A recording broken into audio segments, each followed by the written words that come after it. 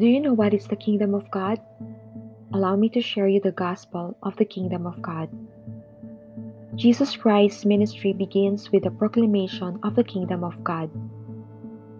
Jesus began to proclaim, "Repent, for the kingdom of heaven has come near." Matthew chapter 4, verse 17. Episode 11. The essence of the message in Revelation chapter 14, verse 6 to 7, and the two facets of the eternal gospel. The essence of the message in Revelation chapter 14, verse 6 to 7 as we read. Then I saw another angel flying in mid-heaven, with an eternal gospel to proclaim to those who live on the earth, to every nation and tribe and language and people. He said in a loud voice, "Fear God and give Him glory, for the hour of His judgment has come, and worship Him who made heaven and earth, the sea and the springs of water." The gospel of the kingdom is eternal. It is forever existing. Il olam means eternally existing.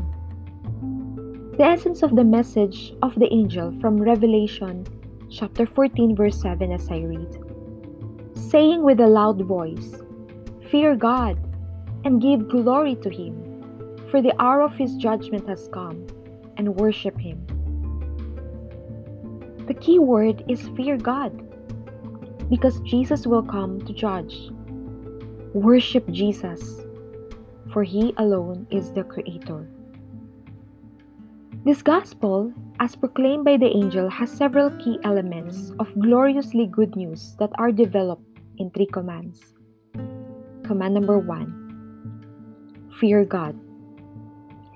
This refers to a holy reverence that recognizes the sovereign authority and power of God to deal with man in His holy wrath and thus to bring an end to the world of sin as we now know it.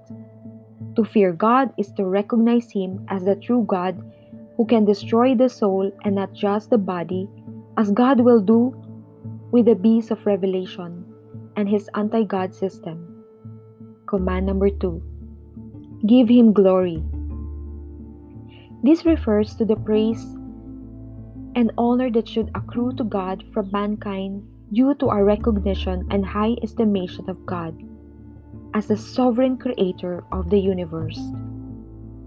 Command number 3, and worship Him who made. The word worship means to show reverence or respect. This word emphasizes the external display as seen in our obedience, prayer, singing, and formal worship. The word fear emphasizes the reverential mental attitude behind the worship. Now, what are the reasons of why we need to fear God, why we need to give Him glory, and why we need to worship Him? Reason number 1, the hour of His judgment has come is a reference to the final judgments of the tribulation, the bowl judgments, which are about to occur, that will put an end to the system of the beast and bring the rule the Lord Jesus, the King of Kings. This will conclude with the return of Christ Himself from Revelation chapter 19, and led to the removal of all unbelievers from the earth. The emphasis is to not delay because the time is short. Reason number 2, this is seen in the reference to God as the Creator in verse 7. Here we are called to pay attention to the ageless and universal message of the creation itself. Age after age, creation has called mankind to recognize God's existence and to seek after Him. Acts chapter 17 verse 26 to 27 and Psalm chapter 19 verse 1 to 6. The two facets of the eternal gospel are the repentance and the gospel of kingdom of heaven. On the next episode, we will share you the details of the two facets of eternal gospel. Thank you for listening. Make sure to subscribe to our YouTube channel and podcast. This podcast is made possible by listeners like you.